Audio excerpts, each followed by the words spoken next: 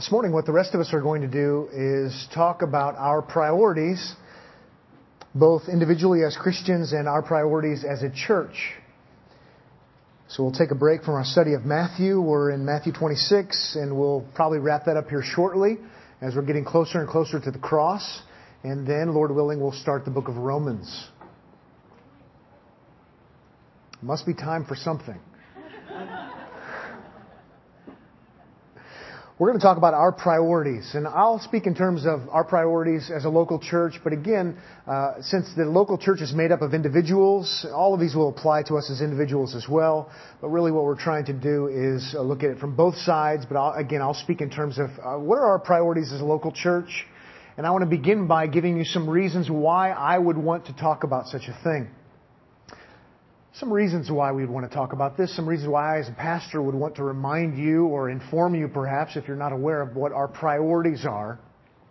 One reason would be because there actually are priorities for local churches. If you open up the New Testament and you read the Bible, you figure out rather quickly that there are certain things that must be done. There are certain things that are modeled, that are repeated over and over again, and it doesn't take a genius to figure out. After you read the New Testament, you, like me, could sit down and say, here are the reoccurring themes. Here are the reoccurring priorities. Therefore, if we're going to be a faithful Christian church, we would want to have these priorities for ourselves. So we're going to do this because there are, in fact, priorities. So we're going to highlight what those are. Another reason why we would want to talk about the priorities of a local church here at Omaha Bible Church would be because it's not up to us to decide what our priorities are. We want to talk about this because it's not up to us to decide what our priorities are. In Acts chapter 20, in the 28th verse, it says that Jesus bought the church with His own blood. He purchased the church. Therefore, using that slave market terminology, Jesus purchased us out of the slave market of sin, and now we belong to Him. The church is His. Remember in Matthew 16, Jesus is the one who said He was going to build His church. It's important that we remember we're going to look at priorities for the local church because they're not our priorities, they're His priorities. And it's so easy for us to think somehow we can set the agenda or somehow we can set the course and we're going to depend upon our own creativity, we're going to depend upon our own wisdom, we're going to depend upon what seems to be working right now in our culture. When in fact we need to remember, Jesus says in His Word, these are to be our priorities. And yes, let's be reminded, it's not our church. It's His church. So if it's His church, He's going to set the tone. He's going to lay out the priorities. Another reason why I would want to talk about what our priorities are as a local church would be because it's simply really, really, really easy to forget. I've been reading through the Old Testament right now, one book at a time, getting ready for Sunday evenings as we're going through the series called Knowing God in the Old Testament. And right now I've read through Joshua, preparing for this. And there are lots of recurring themes, but unmistakably there is this theme that goes like this. God tells His people what to do, they say they'll do it, and they don't do it. God tells His people what to do, they say they'll do it, and they don't do it. God tells us, you get the pattern. It just keeps happening over and over and over again. God is speaking to them. And they're saying, yes, God, and then in no time they don't do it. So it's a clear pattern and it won't stop. I wish it would, but it won't stop after Joshua. It's just a pattern for the people of God in the Old Testament. And sometimes we tend to think, yeah, those Israelites, I'm sure glad we're part of the church. Well, stop and think with me for a moment and think about why we have certain books in our New Testaments. You know, books like 1 Corinthians. Well, that's to give us that great wedding chapter that we can read at weddings. Well, it's not exactly why it was put in our New Testaments. The church at Corinth was a brand new church established by an apostle. So when apostles spoke, God spoke, and they said, okay, we'll do it. And in no time at all, they are so far off of their priorities, it's not even funny. when you stop to think about it, there are other books too. You've got 1 Corinthians. How about Colossians? They're losing sight of their priority of the sufficiency of Christ. Or how about Galatians? They're losing sight of their priority on the gospel. We've got to remember that we can easily forget. Here we are as a local church, and God has done great things, despite my lack of tact as a pastor. God has done great things in the history of this local church, and by God's grace, today would be a good day to praise God, because some of these priorities, by the grace of God, we've tried to make priorities for ourselves. But we must remember, when we think about history, not just Old Testament history, not just New Testament history, but when we think about church history, there's a reoccurring theme, and the reoccurring theme is those who were once faithful aren't today. If history repeats itself, and it tends to do that, Omaha Bible Church will not be what it is today one day. My favorite authors who taught at the great institutions and pastored these great churches, and we love to read their stuff, those places are spiritual grave sites now, by and large. We would be very, very naive. We would be fooling ourselves if we concluded that because good things have been done, faithfulness to God's Word had been practiced and carried out at one point in time, that it will be tomorrow, that it will be the next day, that it will be in the next generation. We would be so arrogant to conclude that because we once did the right thing, we will always do the right thing. So we don't want to do that. And so that motivates me. It motivates me as a pastor to want to say, let's keep reminding ourselves. Let's keep reminding ourselves what our priorities must be, so that by the grace of God, God might give us one more day of commitment to those priorities. And then take it a day at a time, so that we might have one more week of faithfulness. So that where we're not being faithful, we might have a new day of faithfulness, or a new week, or a new month, or a new year. Because we can't take it for granted. And that really motivates me. And the final reason why I'd want to talk about these priorities this morning would be because it's been a long time since we've talked about them. I hope in every sermon, in every Sunday school class, in every song, in every conversation, in one way or another, week in and week out, we are reminded over and over again about what our priorities are. So I trust this is emphasized all the time on one level. But I think it's probably been, according to my estimation, about 7 years since I've preached a sermon like this that said, all right, let's remind ourselves formally what are the main things that we need to keep the main things. So that's what I'm hoping to do today. I have a list of 10 priorities for us. I was so naive as to think maybe we would get done. And in the first hour, we got the first 3 done. So you would think... Jonathan asked me yesterday, how many sermons have you preached now, Dad? And we did the math, and it was kind of a fun exercise. And somewhere between 1,200 and 1,500 sermons in my short little life. One would think that I could make a good estimation about how long it's going to take. But I can't, so I'll keep practicing. So we're going to do 3 this morning, Lord willing, and we'll look at 3 priorities that we must grasp. I hope I can get you to recommit as you would recommit your vows, so to speak. That these will be your priorities as an individual, so they can be our priorities as a local church, so that we can live to see another day of faithfulness to whatever degree, hopefully an increasing degree.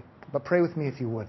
Father, thank you once again for this morning. And God, if there's anything we want to do, we want to act as if the church is not ours, because it's not. It belongs to your great Son. He is the rightful owner of it. He is the one who is building it. We want to seek to handle His church according to His revelation. And I would ask that you would give us another day, another week, another year where we don't go backward, that we go forward even in glorifying you and honoring you. Lord, we are thankful for what you've done. We're thankful for what you're doing around the world in so many different places, in different lands, where folks, by your grace, are busy handling your church your way. It's a great thing, and we praise you for that. We praise you for history where it's been done. And we would ask that you might help us to be faithful to whatever degree we possibly can be. And we do rest in the fact that even though there's been compromise and fallout all throughout history, you've always been faithful to raise up people who would handle your church as if it were not their own. And we simply want to be a part of that. And we want to see that continue. Help us to focus. Help us to think clearly. Help us to give you the praise and the glory that you deserve. In Jesus' name, amen. Priority number one. Priority number one is number one on the list on purpose. Priority number one is the glory of God. And I hope you're not thinking, oh no, he's going to talk about that again. Perhaps I hope you're thinking, oh, he talks about this a lot. And that's why he's a good pastor, because you have to keep the first thing the first thing. I hope you're thinking something more along those lines. And I mentioned those two statements because, you know what? We talk about the glory of God a lot. And that's intentional. And I hope it just is increasingly done. We need to talk about the glory of God because the first priority we would have as Christians, the first priority we would have as a church would be God. God in His glory. And if you have a Bible, I'll ask you to turn to a passage. We won't look at it quite yet, but that would be 1 Corinthians 10. 1 Corinthians 10:31 is a passage we talk about a lot. That's intentional, and I hope you know it well. And if not, I hope you know it better after this morning. But in 1 Corinthians 10:31, we learn about the glory of God. But before we actually look at that passage, the reason I would say, and I would try to say it with passion and as much enthusiasm as I can, and I could say, folks, as a church, we have to make this number one. For you as a Christian, for me as a Christian, we have to make this number one. The glory of God has to be number one. The reason is because it's God's number one. God's ultimate priority ends up being His own glory. And we see this from Genesis, and I know we say this a lot, but I'm not just doing it for effect, from Genesis to Revelation. And everything in between, there is a common theme. And it comes up over and over again from the very beginning, all throughout to the very end. It is the glory of God. You start with creation, and you see God creating. And God creates for lots of different reasons, but one reason God creates is to show that He can create. It is to show His power. It is to show His creativity. It is to show His wisdom. And we see this in Genesis. We see this in passages like Psalm 19 and Psalm 119 that refer back to Genesis. God is showing Himself in creation. He's showing His power in creation. He's showing His infinite wisdom in creation. Yes, we enjoy it. But that's not the ultimate end. You say, what about us being created in God's image? Surely that was for us. Well, stop and think about it. God makes us in His image so that we are His image bearers, so that we reflect Him, so that we learn something about God when we look at each other. So even God creating us in His image is to glorify Him. And you say, well, okay, I understand that, but surely it's not all about God, because after all, this great God loved us and He redeemed us and He forgave us and that's for us, right? Well, right, it is for us, and we certainly are the benefactors. And to think that our sin is separated from God as far as the east is from the west, and to think that God has justified us, that He's declared us perfect based upon not our perfection but the perfection of Christ. I mean, we are definitely the benefactors. But when you look at a passage like Ephesians 1, that God saves us, that God redeems us according to the glory of His grace. It's to glorify Him. To think that we are saved from His wrath. To think that we were dead in trespasses and sins, Ephesians 2. Well, why? What's the ultimate in that? Yes, it's so that we can be saved. Yes, it's so we can be forgiven. But the ultimate, you see in chapter 1 of Ephesians, to the praise of the glory of His grace. It's amazing. Ultimately, the reason God saved Pat Abendroth from the penalty of his sins is not for my benefit. Ultimately, It's so I can say, God, your grace is amazing. Which is to say, God, you are amazing. It's to the praise of the glory of His grace. And then you say, well, what about our spiritual growth? Well, what is our spiritual growth? What is our sanctification, if you want to use the technical term for it? Well, it's conforming us into the image of Christ. It's making us less and less like our sinful selves and more like Christ, who is God, which glorifies God. What about our glorification? Ultimately, according to Romans chapter 8, if God starts a work in you, He finishes it, and you will be glorified to the point where it says glorified, past tense. Well, 1 John tells us glorification is when we see Christ, we'll be made like Him. Oh, our glorification is for God's glory too. It's amazing to see this in the Scripture. It has to be our priority. I like the psalmist so much when the psalmist prays, and I would encourage you to learn from other godly men and women in the way they pray.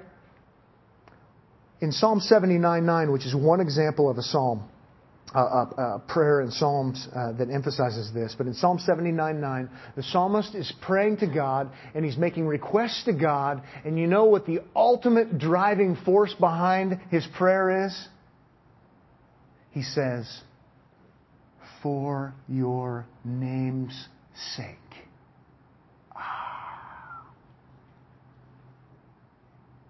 Now, I'm not sure that my priorities are all straight, but I'm praying that way more and more. I would encourage you to as well. Now, I'm asking God to help me with my priorities, and so I'm not just saying it because I know it's the right thing to say.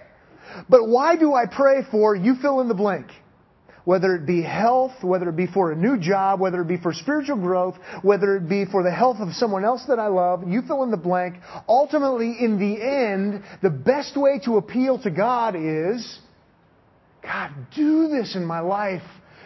Do it because it's good for me, yes. Do it because it's good for someone else, yes. But ultimately, in the end, God, do this. Answer my prayer for your name's sake. That is to say, God, do it so that you can show how great you are. Do it so you can glorify yourself through answering prayer. See, it's about His glory. Now, some of you might be thinking along about now. Now, if God does what He does ultimately for His glory, isn't that selfish? I think it's probably healthy to push it to that level, to where you're asking yourself the question. God does everything He does for Himself ultimately, even though we benefit, and it's real and genuine love and real and genuine benefit. He really cares for us. But ultimately, the ultimate aim is for His glory. Isn't that selfish? It would be if God were anyone other than God. Right? If there is only one true God, therefore the one true God is to be worshipped as the one and only true God, it makes sense that He would do everything for His own glory because He's the only God. In fact, if God did things ultimately for the glory of someone else, God would be what? An idolater. He would be treating something or someone else as if they were God, and He's the only God. I think it's so helpful what certain Bible teachers today are helping us recover. What believers have seen throughout the ages many times, but for whatever reason we become so self-consumed and so self-centered, it's all about us. I'm thankful that certain Bible teachers, people like John Piper, have helped us recover this, something believers in days gone by have believed and promoted. And he's put it in certain terms that we can remember, put a certain twist on it verbally so we can remember it. And he reasons like this and says, okay, if the chief end of if the chief end of mankind is the glory of God, every catechism starts that way. What is the chief end of God? The chief end of man is to glorify God. The chief end of God is to glorify God too. And for it to not be that way would be for God to be an idolater. I don't know about you, but this is not something I learned day one as a Christian. But you read the Bible. Why does God do what He does? to the praise of the glory of His grace. Why should Omaha Bible Church do anything that it does? Why should you do anything that you do? Ultimately, in the end, it is for the express purpose, the ultimate purpose, to magnify the greatness of God. 1 Corinthians 10:31. I thought we would never get there. On a practical level, we end up fleshing it out in light of what it says there. Whether you eat, drink, or whatever you do all to the glory of God. What a great, great statement. What a great encouragement. What a great solicitation, if you will, inviting you, urging you to join and partner with God. What could be better? What greater partnership could there be? You wonder if your life is really going to have meaning. You wonder if your life is really going to have purpose. Well, I can tell you exactly how. Make sure you're on the same page as God is. Join God in doing what God does. There could be nothing greater. You can be sure that you're doing the right thing then. Whether you eat or drink or whatever you do, have your ultimate aim be the greatness or the magnification or the exaltation or the love of God. And you fill in the blank. Whatever you do. Okay, come to church. Certainly the Bible talks about not forsaking the assembling together of yourselves. All right, that's to glorify God. Singing songs, that's to glorify God. Giving, that's to glorify God. Listening to sermons, preaching sermons, teaching Sunday school class, greeting at the door, helping to clean. Church stuff. Yeah, I understand all that. And that's true and that's right. But we even go bigger than that as individuals, and it's whatever you do. And the only way something you do can't count is if it's expressly sin. So you think about what you love to do for recreation. Think about what you love to do for fun. Think about what you do for work that maybe isn't so fun. Think about what you love to eat. Think about what it is you love to drink.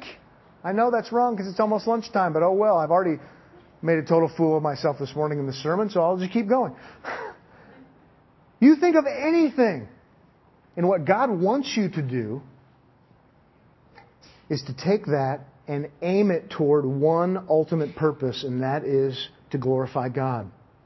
And so you can say, God, I don't necessarily like this job very much, but thank you that you've given me this job and I can provide for my family. Or God, thank you that at least I can work and I can do this. Or I'm in between jobs. God, I need a job, but thank you that I'm looking for a job. God, thank you that you've promised me that you will always provide for me. And you can fill in the blank. It doesn't matter where it goes.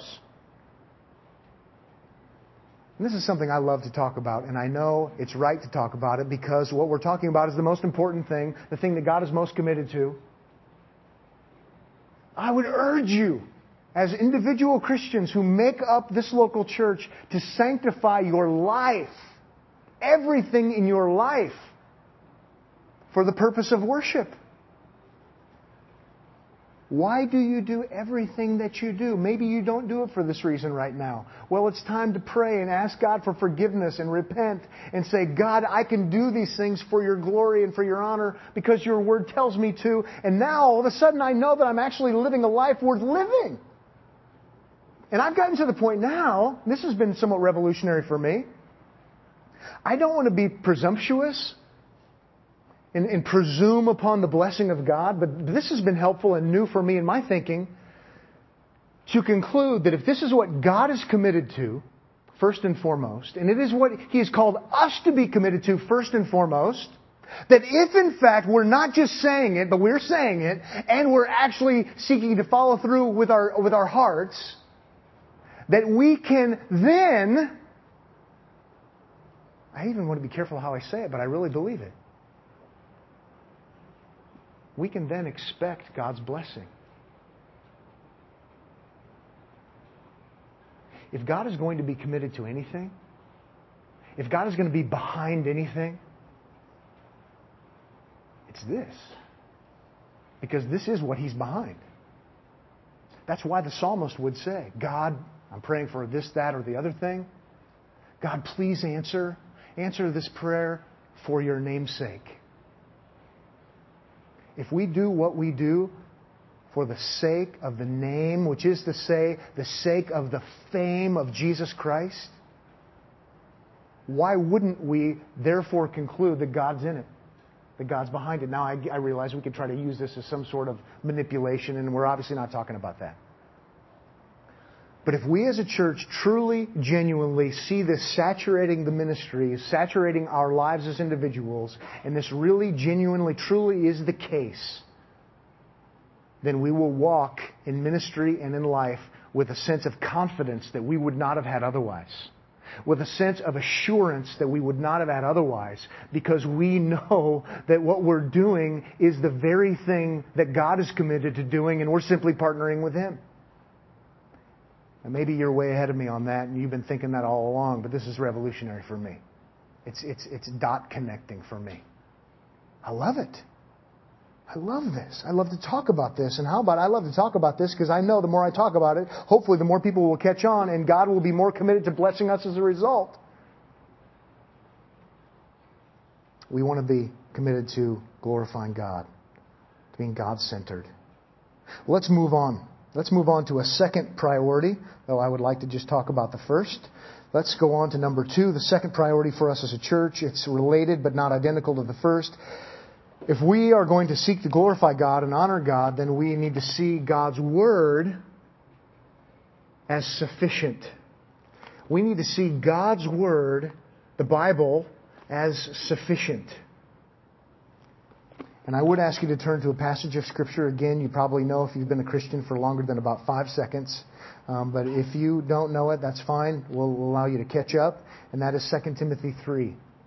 If you turn to 2 Timothy 3, 2 Timothy 3:16 is a classic passage regarding God's Word, but not just regarding God's Word, it's regarding the sufficiency of God's Word. And as soon as we look at this, then we'll see how these two relate. We're going to glorify God, and in our pursuit of glorifying God, we're going to know how to glorify God in light of what the Bible says, in commitment to His Word. We'll know that that is glorifying to Him. 2 Timothy 3:16, the Bible is sufficient. We read there, all Scripture is inspired by God or God-breathed and profitable for teaching, for reproof, for correction, for training in righteousness. And then verse 17 tells us the purpose statement behind it, so that the man of God may be adequate, equipped for, here's the statement of sufficiency, every good work. Kind of puts you at a crossroads. The Bible claims to be sufficient. The crossroads it puts you at is you have to decide whether or not you believe that or not. The Bible claims to be sufficient for everything we would need to do as Christians. And there are certainly things the Bible doesn't talk about. The Bible doesn't talk about, the style of clothing we should wear. It talks about modesty. It doesn't talk about style. Some of you wish it did, so I wouldn't wear weird shirts like this, I suppose.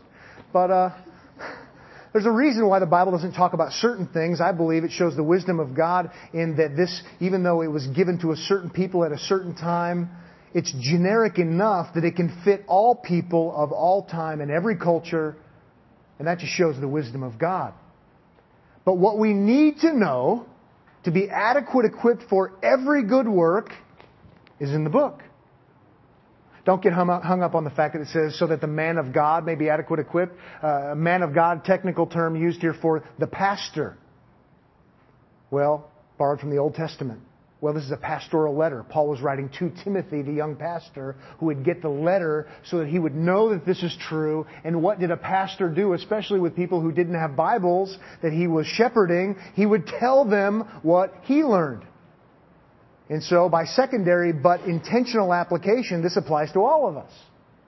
It can adequately equip us for everything that we would need to do as a church, and certainly everything we would need to do as individuals. This is important to us. This is what some who've gone before us, but after this time, referred to as sola scriptura. Scripture alone. We don't need the Bible and another book. We don't need the Bible and another religious authority to tell us what our priorities must be. What does God's Word say? Okay, that's what it says. Therefore, we'll do it. You know how the old saying goes? The Bible says it. I believe it. That settles it. you need to change it. Because it doesn't matter if you believe it or not. Right? The Bible says it, that settles it. That's really the way to go. Whether you believe it or not, it's just what's true, so that's what we want to do. So, sola scriptura would tell us to change that little proverb just a little bit and make it a little bit more precise. The Bible has to be valued by us. We want to value it even the way our Savior, who bought the church and owns the church, valued it. Even as He said in Matthew 4:4, that man does not live by bread alone, but by every word that proceeds out of the mouth of God. Ultimately referring to Scripture. We've got to prioritize Scripture. We've got to have it be the final word.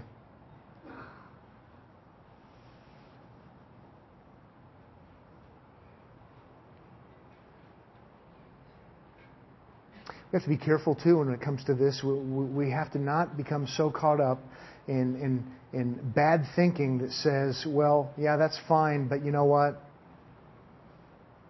You can't really understand the Bible. Because there are so many different interpretations and so many different translations. And you know what? There are some things the Bible even says that are hard to understand. But even by that being stated, that there are some things that are hard to understand, it's assuming then, therefore, that it's not all hard to understand. The exception is some things are hard to understand. And so we have to be really careful that we don't somehow, even though we don't mean to say it or conclude it, we have to be careful that we don't conclude, well, yes, this is the Bible, it's the Word of God, but nobody can really understand it, and it's so difficult. Are you suggesting, by saying that, let's just carry it out a little bit, are you suggesting that God lacks the ability to communicate? Are you suggesting that God lacks the ability to be clear? No, we would never say that. But in effect, that is what we are saying. And we'll say, oh no, we're just being humble. Oh, you know, we're just fallen human beings. We could never really know. So, please be careful not to mistake what we call humility as humility when it's actually really pride. If God says something and He's communicated it, assuming that people can understand it, for me to therefore then conclude that it can't be understood is very prideful and arrogant. The other thing that it allows me to do is to say, well, we really can't understand what the Bible says, so let's talk and dialogue and let's come up with our own way to do it. It's a way for me to get my way under the guise of humility. We want to be a church that says, okay, some things are hard to understand. We'll acknowledge that because that's what the Bible says. But generally speaking, the Bible doesn't say that, and words have meaning, and you look in context and according to grammar, and you know, it's pretty clear. I think it was Mark Twain who said, it's not the clear things in the Bible that I have a problem with. No, it's not the unclear things in the Bible that I have a problem with. It's the clear things. Probably true. So many things are clear. Well, this relates to something else, and this will be our third and final priority we'll look at this morning. Number 3, the Bible, if we're going to be a faithful church and be and do what God wants us to do, the Bible needs to be proclaimed.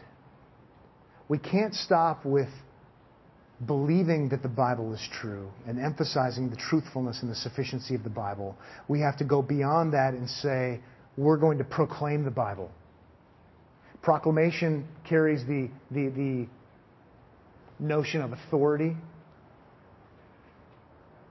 We can understand God's Word to the point where we're going to say we believe it and we're not going to whisper about it. We're going to proclaim God's Word as true and clear and authoritative. If you're in 2 Timothy 3:16, then you can just go a little bit further and realize that in chapter 4, he's still on this idea of the Bible as God's Word and the Bible is sufficient. And he carries that idea on, talking to the young pastor named Timothy. In 2 Timothy chapter 4, verse 1, I solemnly charge you. Notice 3:16 and 17. Keep going. We added the chapter divisions for convenience. They weren't really there to begin with. I solemnly charge you, Timothy, you pastor, in the presence of God and of Christ Jesus, who is to judge the living and the dead, and by His appearing and by His kingdom, and I'm going to stop there rudely, That is to say, Timothy, I'm about ready to commission you as a pastor. I'm about ready to exhort you. And Timothy, by now you'd better be shaking in your proverbial boots. Why? Because Timothy, I'm about ready to commission you and charge you. And guess who's watching, Timothy? Jesus Christ is watching, and you're going to give an account to Him someday because it's His church you're pastoring. And God is watching too, and you're going to give an account someday, Timothy. So what I'm about to tell you at the end of my life, at the end of this letter, is really, really, really important. What does he say? Preach the Word. What word is that? Well, according to 3:16, it's the Word that comes from God, the inspired Word. Well, according to 3:17, it's the Word of God that is sufficient. Timothy, preach that Word. And when you stop and think about it, if you really believe 3:16 and 17, you absolutely, no matter what, will preach it. Right? If I really believe the Bible is the Word of God that is sufficient to change my life and to change your life and to change our lives as a church, if I really believe that, you can guarantee that I won't get up here and read the Bible and then tell you about my personal experiences. I can guarantee you that I won't come up and read a passage and then talk about something else. I grew up with that. Go to church to not learn the Bible my whole life. Go to church, stand up, sit down, rah, rah, rah, fight, fight, fight. I don't know. And then somebody shared the gospel with me when I'm a university student. Here I am sharing personal illustrations. But it makes the point. I became a Christian. The last thing I wanted to do is go to a church. Why would I want to go to a church where they read the Bible and then talk about whatever they want to talk about? Until someone helped me to grow up spiritually and learn that there are such things as good churches and bad churches. And somebody pointed me in the direction of a church where they opened up, read the Bible, and then explained it, and then preached it so that I could have my life change. Oh, can't keep me out of such a place. This is amazing. And for us as a local church, I like to tell people, if your pastor can't figure out that command, which is the last letter ever written to pastors in the last chapter, as clear as can be, preach the Word. If I can't figure that out, folks, don't trust me for anything. Don't trust me for the least thing. This has got to be a huge priority. And I realize that the church isn't only about preaching, and there are a lot of other things that happen in the church. But again, it ends up setting the tone for everything. I remember when Omaha Bible Church first started. There was one reason I came to Omaha Bible Church. I wasn't the preacher. Ultimately, in the end, there's one reason I go to a church. Now, the other things are important, yes. What do they do with the book? Because I know if they can't figure that out, why would I want to trust their youth program? I mean, Omaha Bible Church, it's kind of fun in the Getting Started class when new people come and I realize, Omaha Bible Church isn't perfect and we have this gap and this weakness and that's just how it goes. But, almost to hopefully, preventatively squelch some of the complaining, I like to and sincerely say, please help be a part of the solution and not the problem. And where you see weaknesses, be careful about speaking up too loudly because we'll recruit you to help. And, I know we have weaknesses. But sometimes I like to say, you ain't seen nothing. You should have seen when the church started, I mean, there was one thing. When you were late, you walked in behind the pastor who was already preaching. And on Tuesday nights or whatever, they had taxidermy classes in the same room. I mean, it was weird. There was one reason why you'd show up. You know what? The guy opened the book, started preaching from Ephesians, verse by verse, and you know what? I just walked in, sat down, shut up, learned something. It was good. And then by the grace of God, other things begin to be developed around that common central commitment around the sufficiency of the Bible, the preaching of the Bible. And I'm so thankful that there are a lot of other good things that are getting better and better. But we have to have a central commitment to the proclamation of God's Word. We have to. And I'm to the point now, too, and I would encourage you to do the same thing. It's fine to have someone have a doctrinal statement, and you read it and say they believe the Bible, but you know what? I believe it. At least I withhold judgment. I suspend judgment. I suspend a conclusion. Let's put it that way.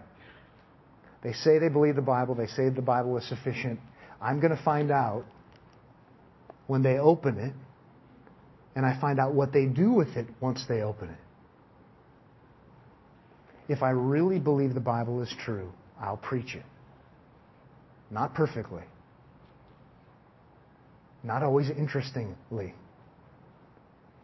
But you get the idea. Please do notice what he says. Preach the word. Herald, that's speaking with authority. Be ready in season. That's when it's popular to do Bible preaching, because sometimes it is. And out of season, so when it's not popular. And then he says reprove, rebuke, exhort with great patience and instruction. And did you notice there that there's a negative tone at first? Reprove, rebuke, exhort with great patience and instruction.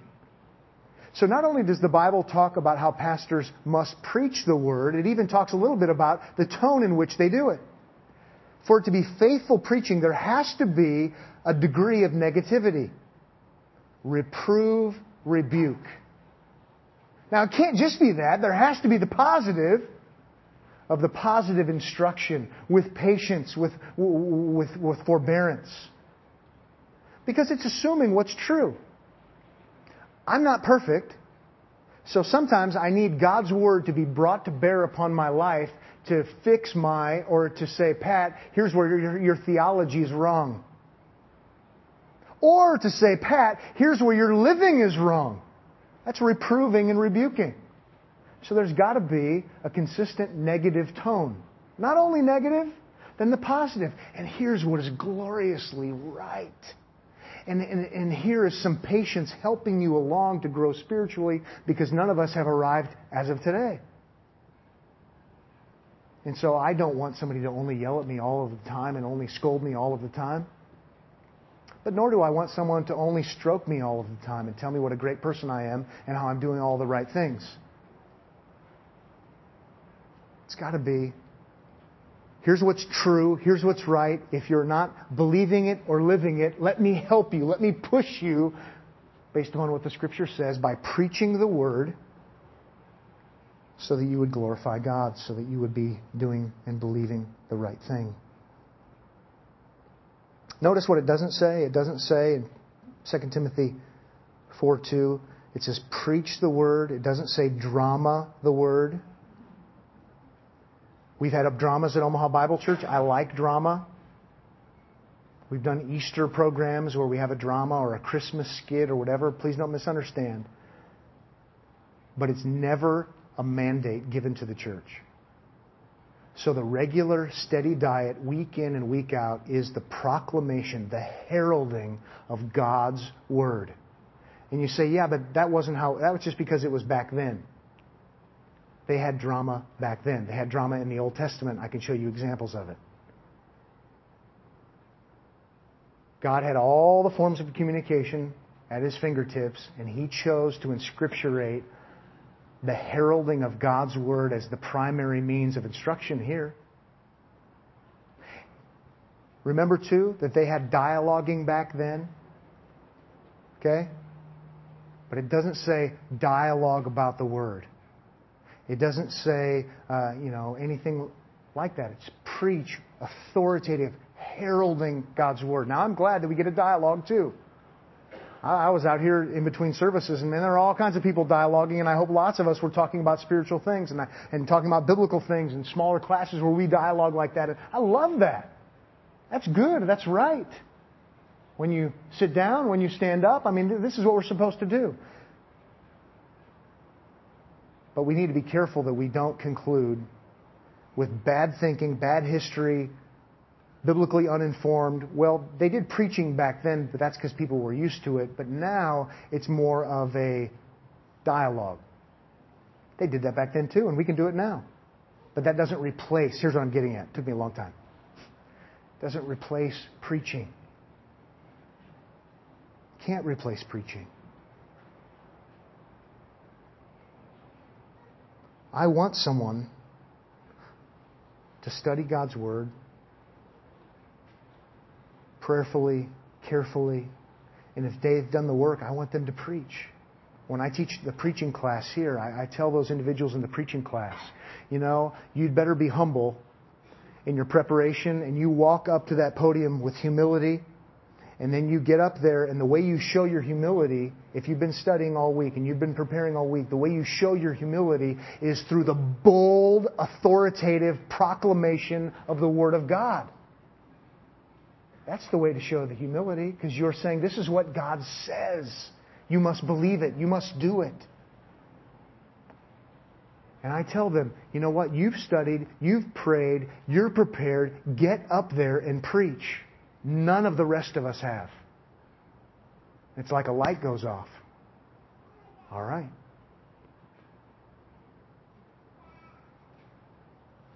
This is a time we're living in when we don't talk a lot about preaching under the name of humility because we simply want to have a conversation. And that's the big buzzword you'll hear. Conversations are great. It just can't push out preaching. Well, I want to look at one other passage and then we'll be done. And it sort of wraps up all of these. And it's Joshua 22. So if you have a Bible, if you go to the Old Testament, Joshua 22.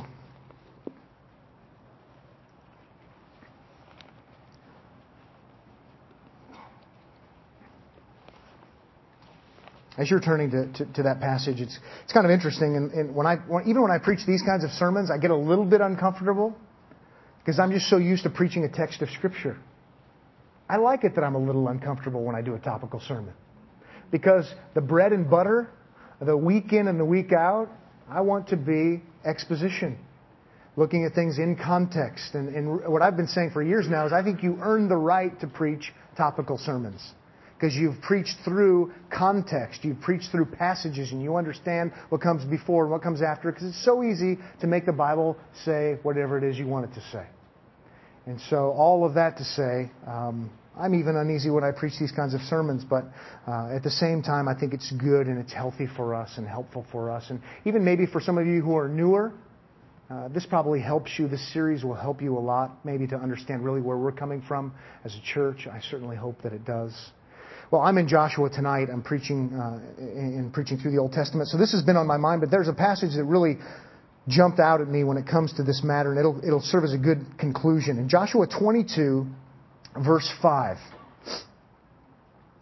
it says, "Only be very careful." Okay, so only, priority, make sure you get this. "Only be very careful to observe the commandment of the law which Moses, the servant of the Lord, commanded you. To love the Lord your God." Let's stop there just for a second. Okay, we talked about glorifying God. That would be a good synonymous way of talking about glorifying God. Okay, be very, very careful to have as your priority. That's why he starts with only. The one thing we're committed to above all other things is the glory of God, or to say we're committed to loving God. But notice that he doesn't leave it hanging alone. Keep reading. And inseparable from that, walk in all His ways. And keep His commandments. And hold fast to Him. And serve Him with all your heart and with all of your soul. And what he ends up doing, in effect, is he's using synonyms. He's putting these ideas together and he's forging these ideas together, but all the ideas really end up relating to a couple of things. Really, they relate to one thing. But the couple of things, first of all, would be love God. Have it be your priority, which is us saying glorify God. But he doesn't say somehow that is separate and distinct from doing what God says or His commands or His Scripture. No. Notice he forges the ideas together. Love God and keep His commandments and do what He says and pursue Him and cling to Him. I love the passage. I love it probably because it serves us as a good and hopefully timely corrective. Because we tend to think about loving God distinct from doing what God says. Glorifying God distinct from what God says.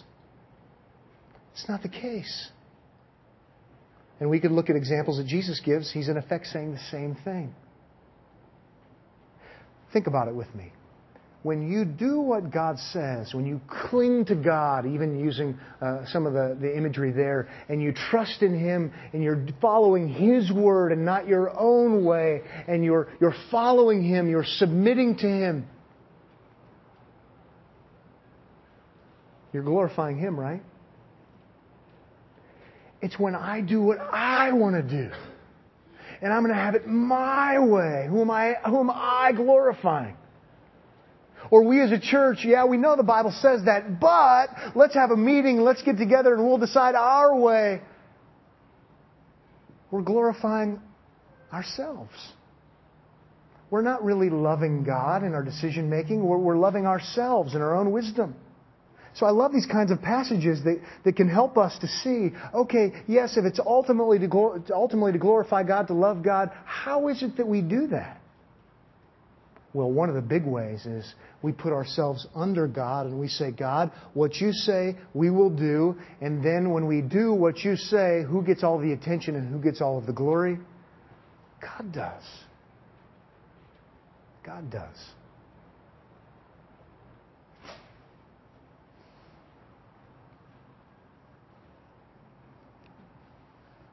I hope and I pray that these things get emphasized all the time, apart from series like this.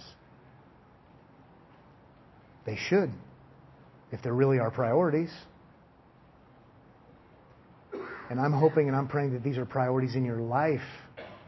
They're not just our priorities when we gather together. Then it just becomes hypocrisy. We know the right thing to say, and we can make it look like we're doing the right thing when we're all together, because that's how we're supposed to act and talk.